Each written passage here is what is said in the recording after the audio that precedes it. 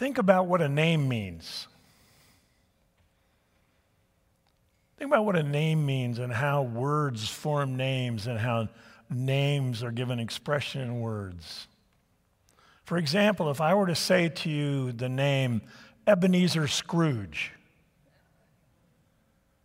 what images would be conjured up in your mind?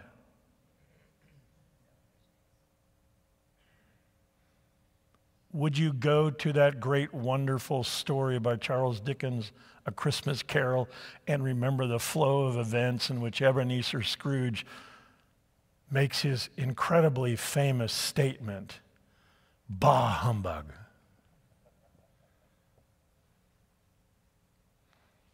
Or would you visit his night of sleep in which he's visited by 3 apparitions and he's shown his life, his past, his present, his future? Or when you thought of Ebenezer Scrooge, did you think of how he learned and grew and became a blessing to the Cratchit family? Provided meal and care for Tiny Tim. What would that name conjure up for you first? What did it conjure up for you first? Or if I were to use the name Grinch, what would come to your mind?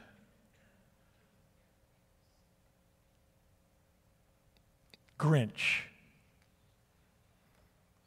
I love the way that word flows off of my tongue. Grinch. Did it remind you of someone you know? No testimonies. Did it remind you of a behavior or an attitude, the Grinch who stole Christmas?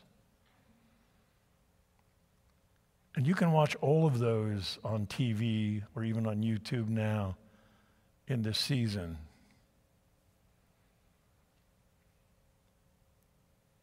But if I were to say the name Zechariah, what would you think of? What would you remember? Would you remember a man, a priest, serving in the temple who was recognized by God for his piety, for his deep, resonant spirituality and his dedication and discipline to love God?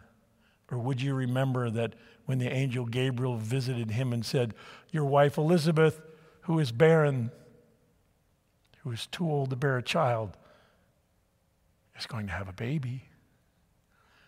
And would you remember Zechariah's disbelief, which caused him to be struck speechless for 9 months?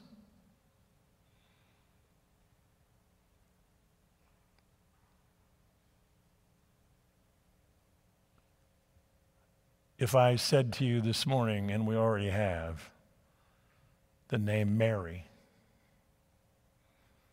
what comes to mind? And as Debbie read the Magnificat this morning, we are reminded of the most powerful story ever told. We're reminded on this third Sunday of Advent that this wonderful song of Mary calls us to joy.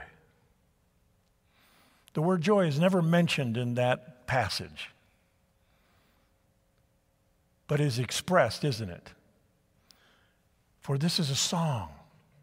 It is a song to be sung in the life of Mary, in the life of those whom she touched.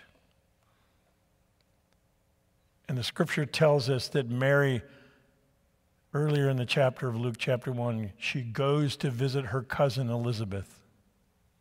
She goes, and as she approaches Elizabeth's home, Elizabeth comes out and says, "Who am I that I should be blessed by the presence of the one who carries my Savior?" Oh my. Oh my. And those words swell up in Mary's heart and life, and from her mind and heart spring forth these wonderful, wonderful words. Last Sunday we explored Isaiah chapter 11, and we're reminded in verse 1 that a shoot will come from the stump of Jesse. From his roots a branch will bear fruit. We need to remember that that prophecy was pronounced by Isaiah 740 years before the birth of Jesus. And that until the angel Gabriel comes to Zechariah and until the angel of God comes to Mary, God had been silent to the people of Israel for 400 years. And God breaks God's silence with these two amazing announcements of children who will make a difference in the world and help people see and experience the light.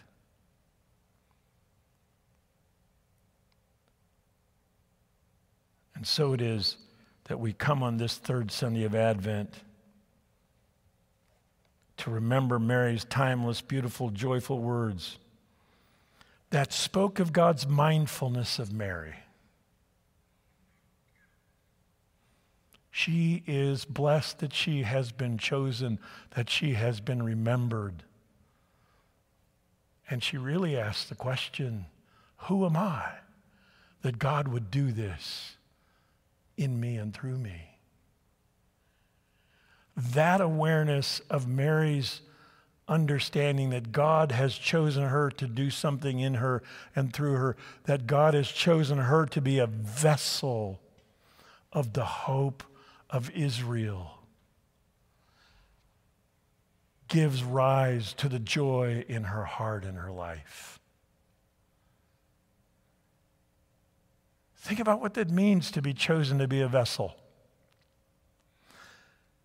Because when Mary is chosen to be a vessel and she sings this song, she's really affirming the covenant of God to pursue the people of God relentlessly and lovingly. And she says,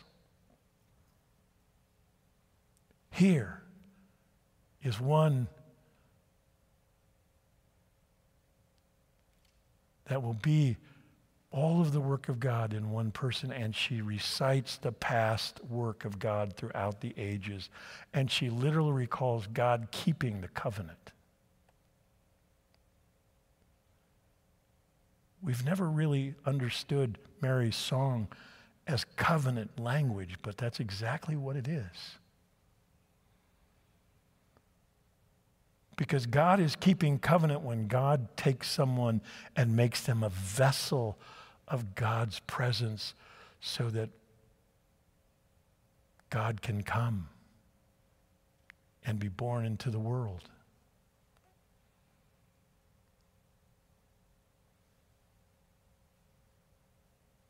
Mary's joy is rooted in the past and future activity of God.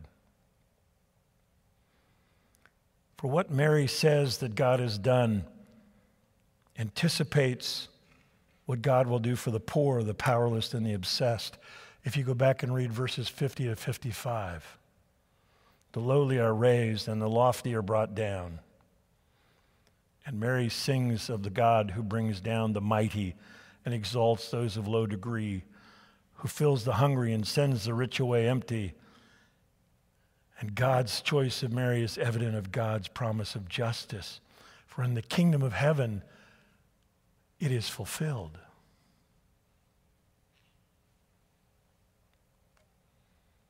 And Mary's joyful song rises from the eschatological hope that will be initiated in the Nativity in Bethlehem and brought to completion at a future time a few months later.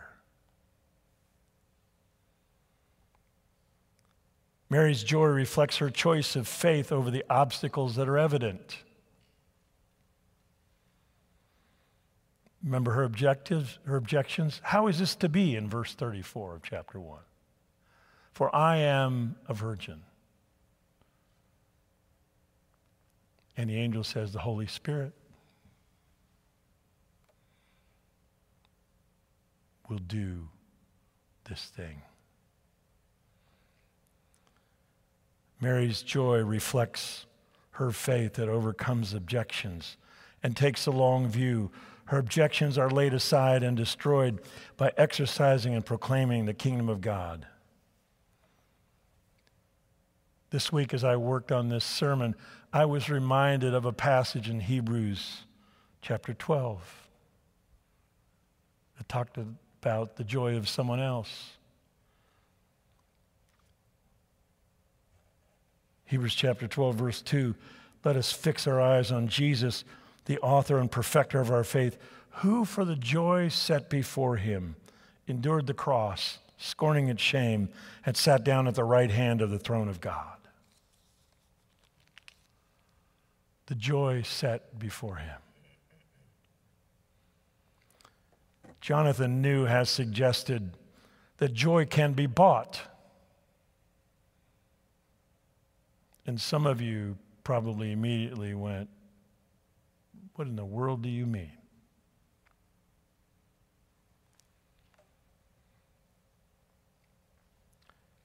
But joy can be bought. It is the result of an exchange, giving up something to make space for joy, like Mary's choice. Jonathan New writes, I've been thinking the price of joy is what we must give up for joy to arise.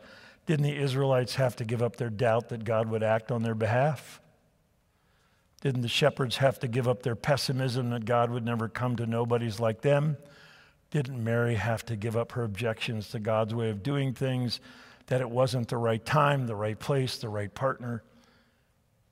Didn't those who expected a Messiah king have to accept one who arrived not with might, but as poor and vulnerable?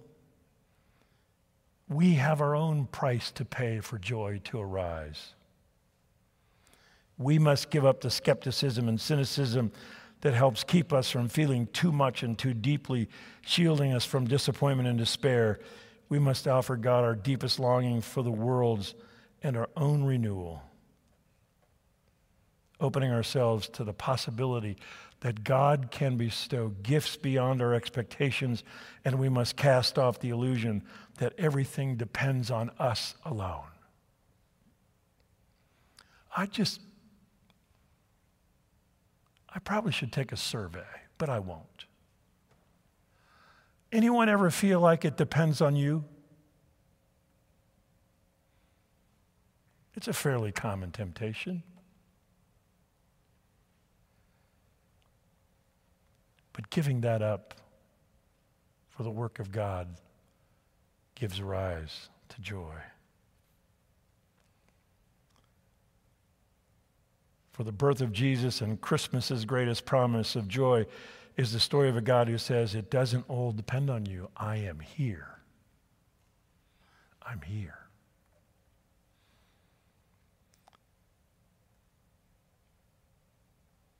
Finally, I would suggest to you that joy seeks a servant. The idea here is that joy is a choice that recognizes Mary as a beneficiary of the covenant of God.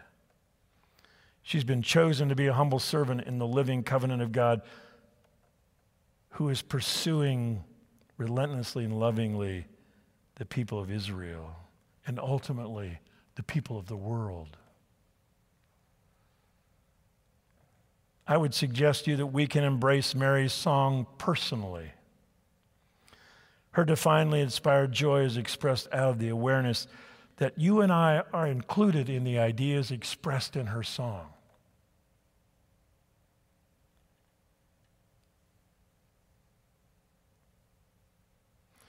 You see, you and I are included by the ideas expressed in her song because you and I have been chosen to be vessels.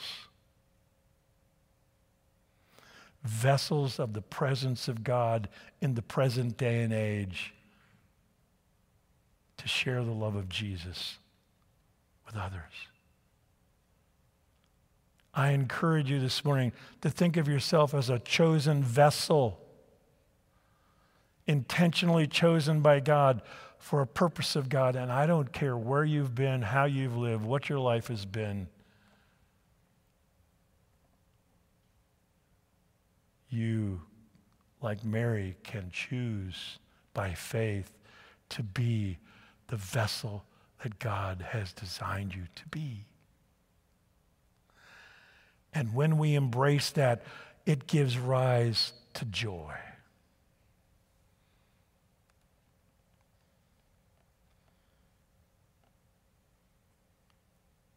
It was part of God's covenant with Mary, and it's part of God's covenant with you and me. So let me ask you a question. Are you willing to be a servant of joy? Are you willing to acknowledge being a vessel of God's great purpose?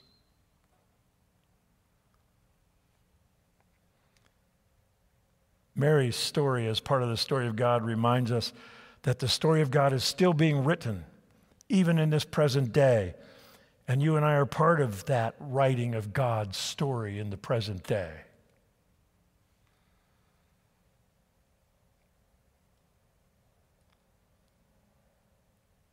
Of all of the storylines being created in our present day, there's only one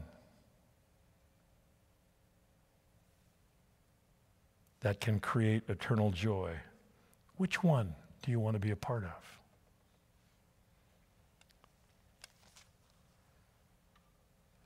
C.S. Lewis said that joy surprises. As I was reading this passage, verse 49 jumped out at me. Mary says, "He has done great things for me." And I began to think that I too could sing a song of the great things that God has done for me. And whether you're here in the sanctuary or you're joining us online,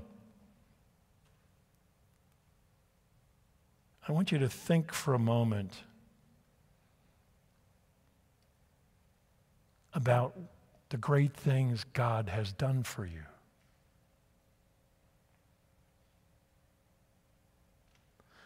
I invite you, I encourage you, maybe I should even say I insist that you sit down this afternoon and just take a blank piece of paper and begin to write the great things God has done for you. As I began to recount the great things God has done for me, there was a joy that began to rise in my spirit. There was a joy that began to rise in my spirit that I wanted to give witness to and say to you, God has done great things for me. And could I be bold to say, God continues to do great things for me? God has done great things for you and continues to do great things for you. But it is to be part of the covenant of God as God pursues people lovingly and relentlessly. You and I are part of the joy of God and part of that relentless, loving presence.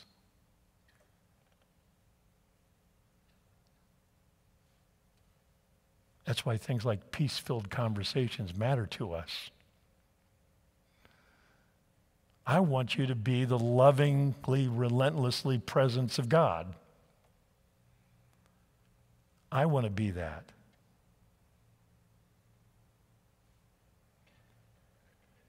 People would love for you to bring peace into their lives, for that will bring joy. So I encourage you to make a list today. And if you think about it, share it with me. Or share it with someone else. Better yet. God has done great things for me.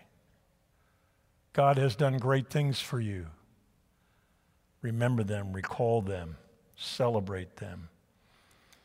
My prayer for each of us is that we would be vessels of God's joy that would bring blessing to others as we share in the joy of Mary, and the God of the covenant to our families, our neighbors, our communities, where we work, where we volunteer.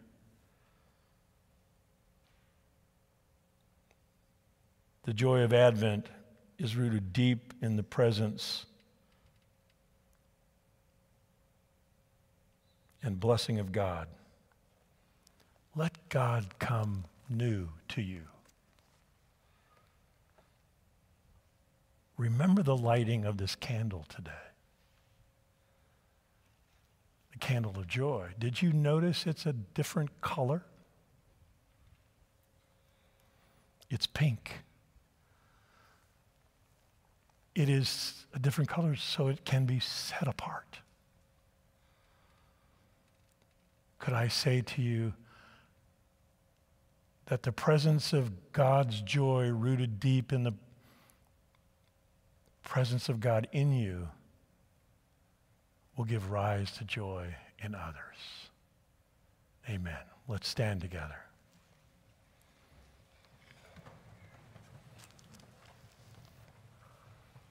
Would you receive this benediction?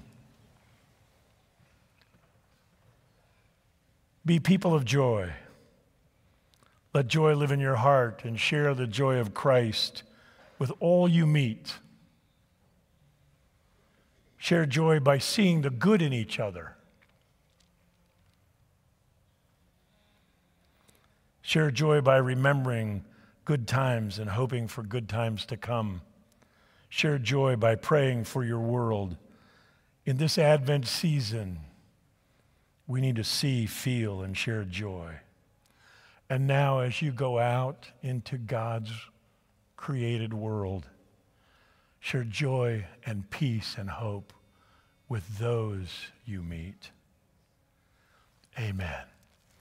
Go enjoy. God bless you.